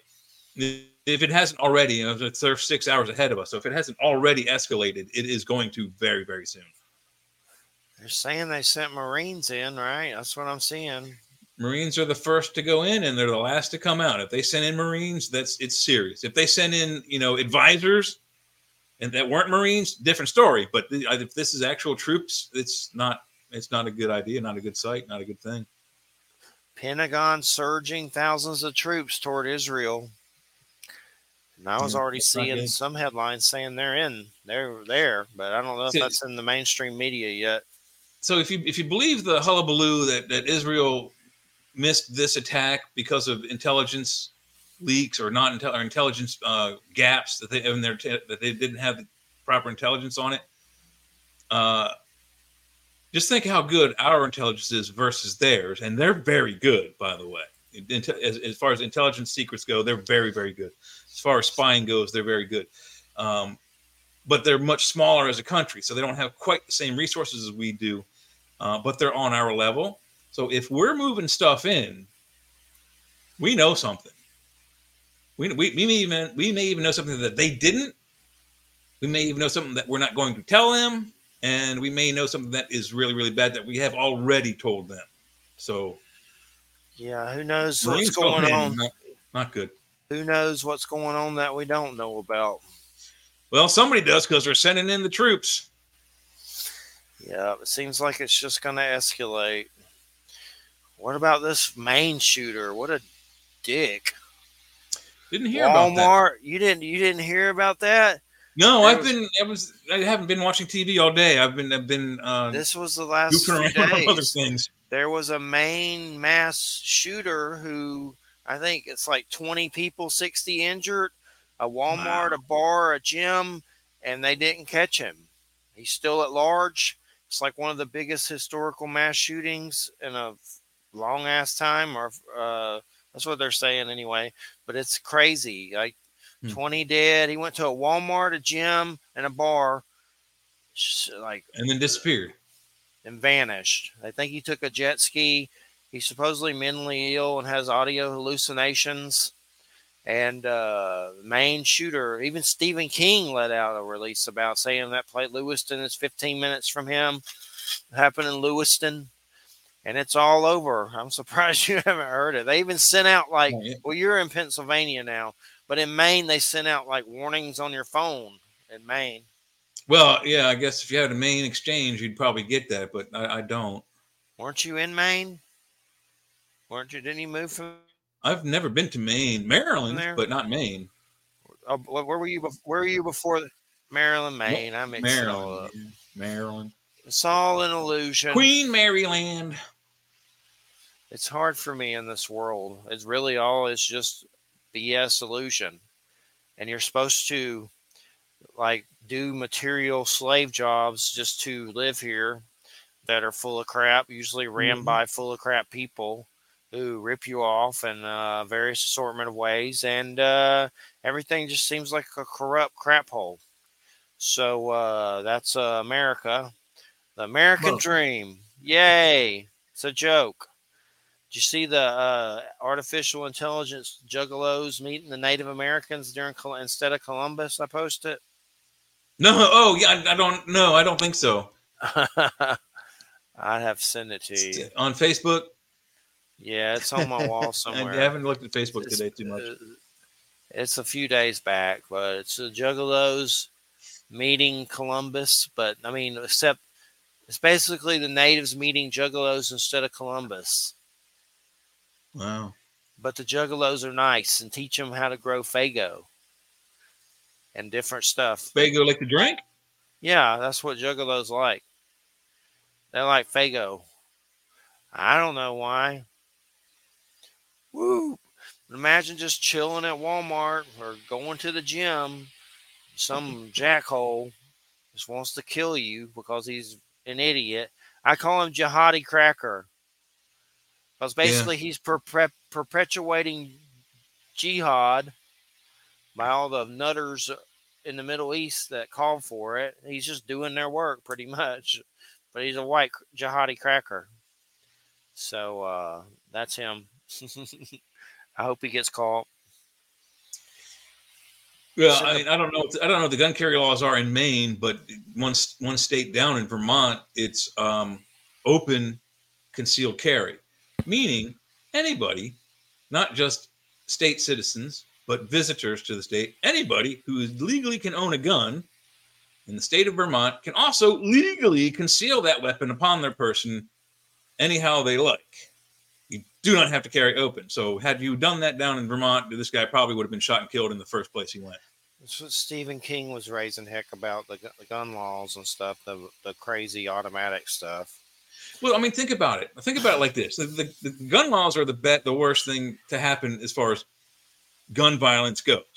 Because in those states, particularly those states that are controlled by blue or Democratic politicians, particularly in the cities. If you look at the cities, if the city is run by a Republican politician, the city generally has a lower crime rate, less shootings, and in some cases, no shootings, violent crimes in those cities that are governed by Republican politicians. Blue, Democratic tend to have higher murder rates by gun, violent crimes by gun, and higher gun laws. Like Maryland, for example, has really strict gun laws. It's very hard to get a handgun. It takes, I think it's a 180-day waiting period.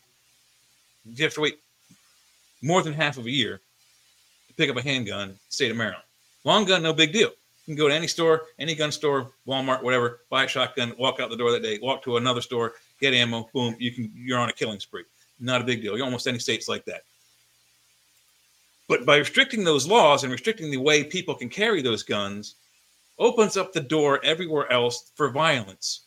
Because if you're not carrying a gun, whether it's concealed or open, criminals know where places are that people don't carry guns. They know the states. That's why those states have those high crime rates. They target those places. They don't. When you see and read about a mass murder spree, it isn't happening in a police station. It isn't happening in a fire station. It's not happening in the police in the airport. It's not happening in post office. It's not happening in any kind of government buildings where people might have guns. It's happening in places where they don't have guns. Schools, because it says right in front of the school, no gun zone. Boom, instant target. Malls. Almost nobody brings guns into a mall. But if you're in a city or a area that's controlled by Republicans and you have lighter gun carry rules and you can carry open anywhere, you tend to find out when people are carrying guns, especially open carry guns, no violence happens because the shooter doesn't want to get shot at. He doesn't want to be a victim, except for those few, suicide by cop people that are out there. I just think they should be harder to get. If everybody's carrying a gun, less people are going to get shot. I think they should be harder to get if you're mentally deranged and have a record. Be able to. Period. If you have certain mental conditions, you should not be allowed. Stephen King was saying that in other countries they don't have this. Is that true? I mean, why not? They don't. Why is it just here? Well, in England, you can't own a gun. Very few people now can own guns. There was a Norway shooter. There was no longer buy and own guns in England. There was a Norway shooter, so I know that happened, but it just don't happen as often. It doesn't. Some countries, like I think it's either Switzerland or Sweden. Don't remember which one, but it's one of those countries. In fact, all the countries in Europe, I believe, you have to do the army for 2 years. It's part of your, growing up. But Sweden or Switzerland, you go to the army for 2 years, and they give you a rifle. I don't know what kind of rifle it is. It might be an M16. It might be a Swedish-made gun. Who knows? But you are required by law to keep that gun that they give you stays with you. They don't, when you put it back in the army, they don't give it to the next guy that's in your troop that goes out shooting. It goes to you, stays with you. You are required to keep it clean, ready to go, loaded, and in full functioning condition at all times. And that's even after you get out of the army. You are required to keep that gun that the army gave you and store it in your house. And again, keep it in functional condition, keep it armed, keep, be ready to use it with bullets. And because once you leave the army, you are now part of the state militia. This isn't a right. This isn't a right. This isn't a privilege. This is a requirement. You have to do this.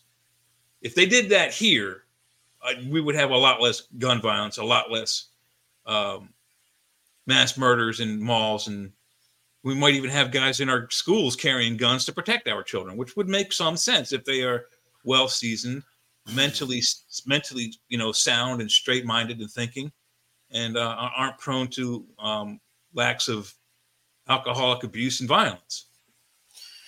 Well, but I also think there's a lot of weird levels with this kind of stuff. I think some people do it because they're mentally ill, but I think they're also, not to go off the kooky end, I think there's targeted individuals, technology that can implant thoughts in people's heads from far away and program them, and they may find mentally ill people that are susceptible to that, and it could be a foreign nation. Hell, some people say it could be our own black ops or something weird. I don't know if I agree with that, but who's to say a foreign nation can't make an individual snap and go rogue or whatever? There are some reports that there is some certain technologies that the U.S. and some other countries have that it doesn't require a chip in your brain, period. First of all, they can just have Robert Duncan on. We had Robert Duncan on once, as former CIA made technology, and they stole it from him to target and gang stalk individuals and abuse individuals. And what I'm saying is he's a whistleblower. They no longer require anything like that. Yeah, they might have needed a chip in your brain to control you in the past, but they have these devices now allegedly that they can tune to a certain frequency at your brain and turn your brain from happy thoughts to, wanting to kill thoughts. Yep. I believe it. And they can, I believe they're trying to control our emotions. Yeah. But if that's true, then, and it doesn't work on everybody, but it works on certain, on the most people, certain intelligent people, they say that doesn't work on certain education levels afterwards. You're immune to it, basically. But even so, if the device is a real device and it's true, that's kind of scary. But they're also allegedly saying that some of the alien species interested in our planet are also somehow able to control us mentally and have us do things for them. It's not necessarily an electronic device, but it's some type of telepathic, suggestive thinking that they force upon you. So there's that possibility. And there's the other possibility, which is probably the main truth, is that there's just a lot of people out there with a head full of bad wiring. They're just mentally unstable to the point where they not only should they not own guns, they shouldn't be permitted to be around guns. Like they shouldn't be able to go over to see Grandpa Henry's famous rifle collection. They shouldn't be able to go over to Uncle Joe's house of BB guns and go planking. They should not be allowed to be around violent weaponry, period, whether it's a sword or a gun. And here's this Dr. Robert Duncan, CIA, DARPA, openly admitted in writing to conducting experiments on psychological warfare by DARPA on Dr. Horton. Dr. Duncan appears to work with, it's just basically the whole history. Here's his book. He's been on the show a long time ago. His book is Project Soulcatcher, Secrets of Cyber and Cybernetic Warfare Revealed. CIA's practice of interrogation and cybernetic mind control in their pursuit to weaponize neuropsychology covers the art of biocommunication war. Human beings are complex machines, but their inner workings have been deciphered. Mind control and brainwashing. Basically, it's a dude that's made the tech, and it's like a whistleblower. He's been on. Yeah. It's crazy. Hey, give me a few minutes. I got the dog is indicating he needs to pee. So rather than have a puddle in my office, I'm going to take him out back for a few minutes. So I'll be gone maybe 5-10 minutes. All right. I'm going to sing a song.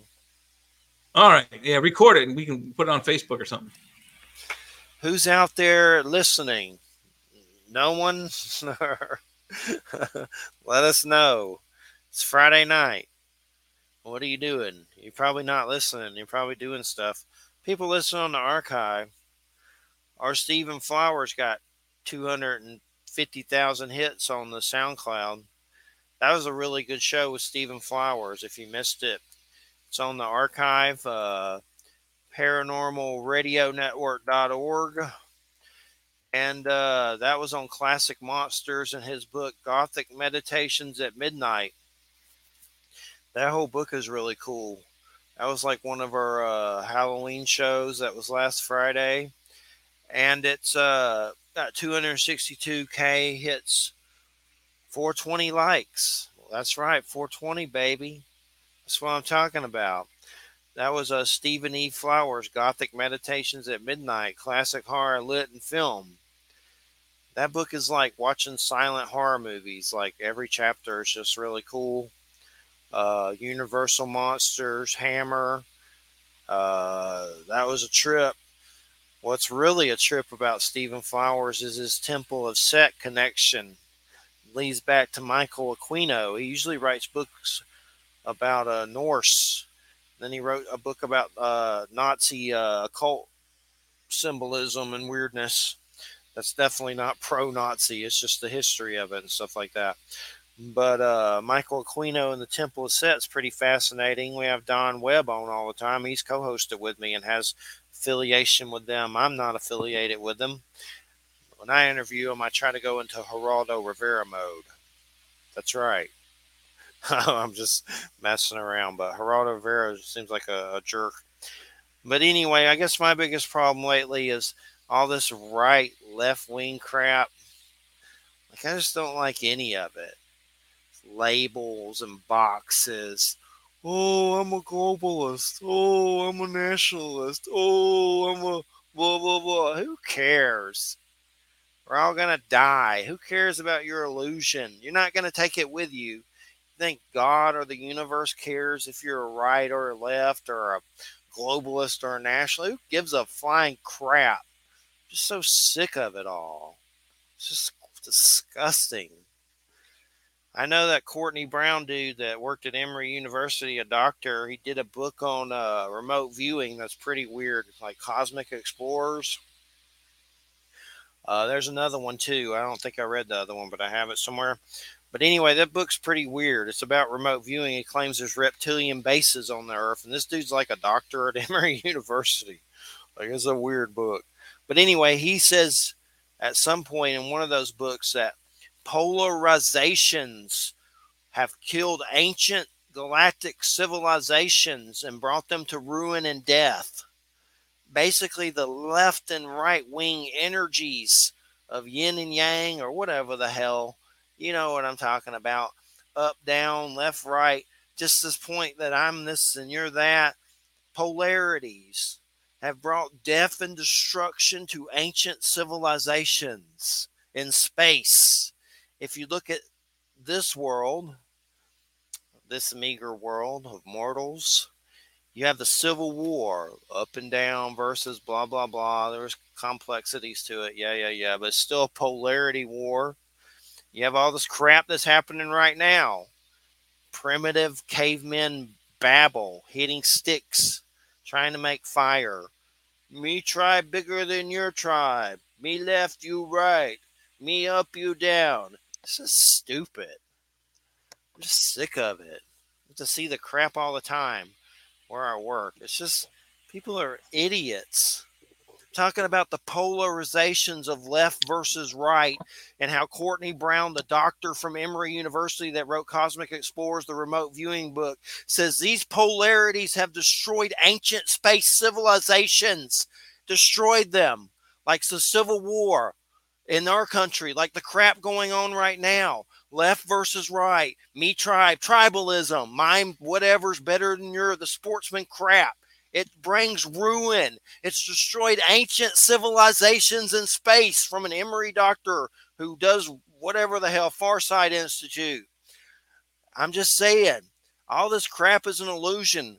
Do you think the universe gives a crap if you're a Republican or a Democrat after you're dead? Oh, there's Jimmy. He was a Republican. You're getting a front row seat in the carnival. Get chicken in a balloon.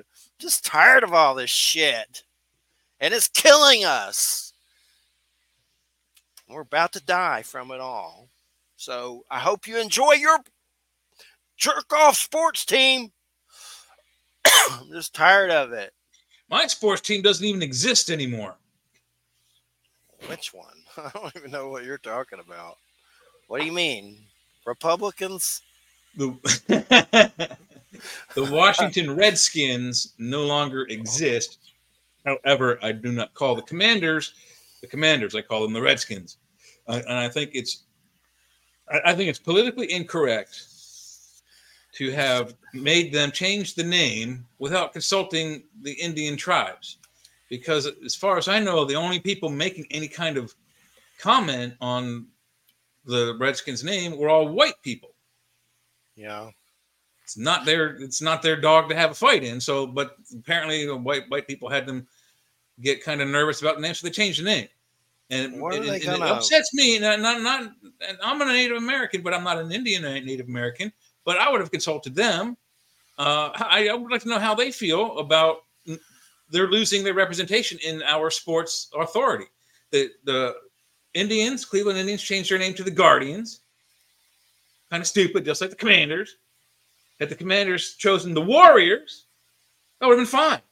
They wouldn't have had to change anything but one word in the fight song, and they could have kept two major icons. They could have kept the Indian head logo helmet sticker, and they on the other side of the helmet, they had a spearhead logo. They could have kept both of those vivid images represent our Native American brothers in our sports industries. But no, we got the Guardians, we got the Commanders. The only ones left, I think, are the Braves. What are they wanting to name the Redskins? They're called the Washington Commanders now. What? That sucks. It sucks, but it makes sense. Commander-in-Chief, D.C., Washington, D.C., the President of the United States, yada, yada. but Warriors would have been better. Warriors was one of their former players, Doc. I forget his name. Doc Brown. Anyway, that keeps some of the mystique of Redskins, like a native, a warrior. Washington That's what I'm saying. We've lost that representation in two sports teams. We have Cleveland Indians became Cleveland Guardians. Washington Redskins became Washington Commanders. You have the You have the Atlanta Braves. Still have their Indian theme logo, and I think that's it. No, I don't think there's the Florida Seminoles haven't changed their name. That's just all stupid. Well, it's a single tribe. What was up with natives boycotting it? There were some natives that boycotted that Adam Sandler movie. Like, there must be some sensitive natives. It's an Adam Sandler movie. Like, I love natives more than anyone. Which one? But I supposedly there was Ridiculous 6 or Ridiculous something on Netflix. I don't know. It was a long time ago. But anyway, I supposedly have Cherokee. I've seen pictures of my great grandmother, like a picture, and she looked like she just came off the res. So, but if you look at my DNA, which I'm trying to access it right now so I can read it, I always get lost. There it is. Like, where is my stupid thing at? There it is. I was going to read mine real quick. Here's mine. I'm going to read my DNA. God, they always want you to spend more money. I ain't got no money. I'm poor. Get the upgrade package for just $99.95. I already did the DNA. What else do I need? I don't need anything else. I have 0 cents. RNA? I don't know. What else is in there? My life is, I have like 0 cents right now. Like, really sad. But anyway, Scotland, 24%. That's me. Wales, 21%. Ireland, 21%. What the hell? Somebody's jumping some fences. England and Northwestern Europe, 20%. Germanic Europe, 9%. Sweden and Denmark, 5%. So what the hell happened with mine? There's some Vikings doing some pillaging all over the place. And there's no percentage of fart box on there either. That's I know it should be 1% fart box. But as far as my aunt told me, her name, we go back to Grace Wallace, which was my dad's mother. We're related to William Wallace. Oh, so cool. That's pretty cool. Freedom! William Wallace don't play. They messed up his wife. What did he do? He hunted them down at night, according to Braveheart. I don't know how accurate that was. I guess it was pretty accurate about Mel Gibson and everything. That's still cool. We fought with Wallace. My tribe did. This little thing was trying to get in the door. And every time I opened the door, he ran away. Look. Little black key cat. You got a black key cat? Look. Yeah. Look. No, she's always a brat when you pick her up. Look at your TV brother. Look at the kitty. Sister. Look at the kitty. Look over here. He doesn't recognize it. Cut it out. Don't you even start. What are you doing? Apparently yesterday was, or maybe it was today. I don't remember. I think, though, it was International Black Cat Day. So, yay for black kitties. Is your cat always trying to bite you? like everything's playing. He likes to play fight a little bit, but not always. Yeah. So sometimes he does, but not always. He's pretty cool. I think mine wants to eat me. The cats will eat you. Well, if it tastes good, Cats will eat you when you die. Dogs won't. Mine's trying to chew on me right now. You're trying to eat me. Quit being a brat. Yeah, today is National Black Cat Day. So yeah, that's right. I'm sorry, but if you hurt a black cat because you're a nut, you're sick. If you hurt a cat, a dog, for sure, you're sick. Gerbil, rabbit, completely deranged. No doubt about it. Sick. But this world, I don't understand it. This world needs an enema. And where is the Batman? That's pretty sad. We have to get our heroes from comic books. Come on, God. Do some mutations. What's up? Where's my mech suit? I don't know. How does the Bible read when you're, 2,000 years ago when they first wrote it. Does it read like a comic book? I don't have the original, so I don't know. But it's got some fantastic tales in it. I mean, the guy gets swallowed by a whale and then spit up on the beach days, weeks, months later. That never happens. When did that ever happen? Come on. There's so many, strange tales. I mean, think about the Bible. It's like one of those strange tales books, like Creepshow or any of those others. There's some weird, creepy happening stuff in the Bible. Some archaeological people coming back from the dead, people going down to hell and coming back up. There is some archaeological evidence of some things. Like, I mean, what about Ezekiel's will? Who make that up unless you really saw it? That's crazy. That's some weird stuff. There's some weird stuff. I'm not saying it's all fictional, but I bet a good bit of it is. But there are still really fantastical tales. I mean, a bush that catches on fire and talks to a dude. I mean, either you are chomping down on some of the best acid on the planet, or he just brushed by a bush. What is it? There is some discussion that there may have been some psychedelic use for some of that.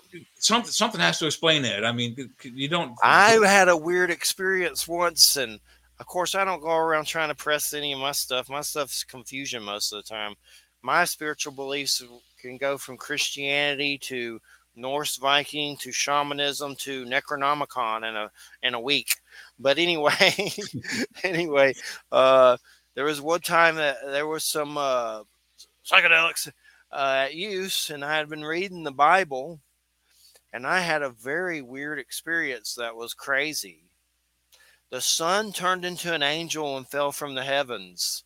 Oh, wow. And at that time, other kids would see curtains move and stuff like that.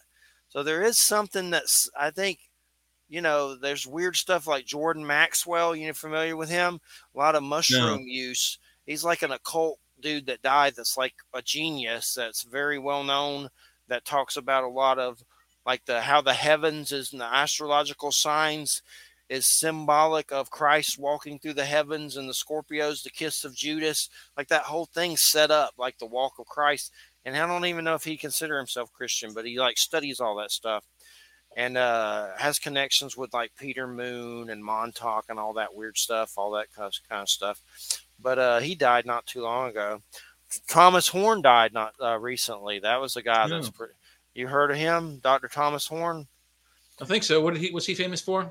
Like a lot of Christian, but Nephilim and like deep stuff like that, like Nephilim. He dived into the deep weird stories in the Bible. Yeah, and he's like on Steve Quayle kind of stuff, like his friend, and that's another personality that's getting to giants and weird stuff.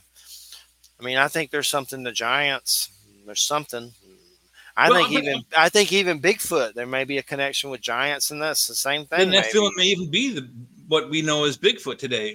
There's no telling. But you said you're surprised that it seems like a comic book, or that we get our heroes from comic books nowadays. But it seems like these are the comic books of the day. Just look at some of those old stories. I mean, even the Greek myths. You got this guy who goes into hell. Hercules goes into hell to I forget what his mission was in hell. But he comes out being immortal, and that these kind of things don't happen. You've got a guy who fights a dragon with 7 heads, and each time he chops off a head, 2 more show up. These are fantastical stories written for people that honestly couldn't read. A lot of these stories were oral traditions. We have them now written down, but think about just the scientific level of knowledge that the everyday person had back when these stories were being told by mouth and hadn't been printed yet. The Lord is returning. Protect Israel. Command thee to protect Israel. Have the Soylent Green pumpkin spice. It would be like you and me, Jeff, taking Doc Brown's DeLorean and going back even just to before printed word days where people did speak English. We just go back 150 years, 200 years, 300 years. And we play them we show them some of our stories, our comic book stories. We show them our movies. We would be gods. We would become gods only just 200, 300 years ago. Yep. Think about that. Everything's nuts. Hopefully, we don't all die in a nuclear vapor, and we'll be here next Friday with Allison Jornlin. She's on Shark Tank tonight. She does Cool. ghost tours. She's trying to get it franchised. So hopefully that goes well. I'm kind of curious how those guys react to that, which I don't know. That's kind of worries me with that. But those I've seen some of those episodes. They can be hard asses, but I haven't watched it in a long time. And a long time ago, I saw some of them. It was a good show. It had its, fun She's part on it to tonight, so that's got to be nerve-wracking for sure. But Yeah. we'll talk about it next Friday and talk about her ghost tours. That's awesome. That's what she does like for a living and wants to bring it to every state. Milwaukee Walking Ghost Tour. Yep. So that's really cool. And we had her on a long time ago when, what's that guy's name? Lon something and her were having problems. He was being a dickhill to her. But I forget his name right now. Phantoms and Monsters guy. That's that guy that tried to demand me to apologize to Brett Butler, the lady from Grace Under Fire, when we had a weird. I know what happened. I sent out a Hurricane Michael donation thing into that lady's email, and she was like really mean. Like I didn't understand that, but I said something to her about my fart box, and then Lon came to me and said, "You need to apologize." The next thing you know, he's busted being mean to Allison. Weird, crazy, weird means. People are crazy, but anyway, that's what the fart box is for. The box of doom. But anyway, you listen to United Public Radio 107.7 FM New Orleans. Hope everybody has a good weekend, has a merry Halloween. Tomorrow night is full moon, so watch out for werewolves. Yay. Werewolves of London. So everybody have a good weekend. Good night. I'm really tired. Like I've been sleeping. Going into hibernation. But anyway, thanks, Jay. Thanks to Wham. Thanks to our guest. He's at that cool Florida horror convention. That sounds like a hoot. No, why aren't you there? How far away is it? Hey, dude, COVID's never mind. I can't say that word. Having a resurgence, probably. Like they're letting the viral, the bacteria loose. Not going to be in any public buildings. But anyway, everybody have a good weekend. Good night. Yeah.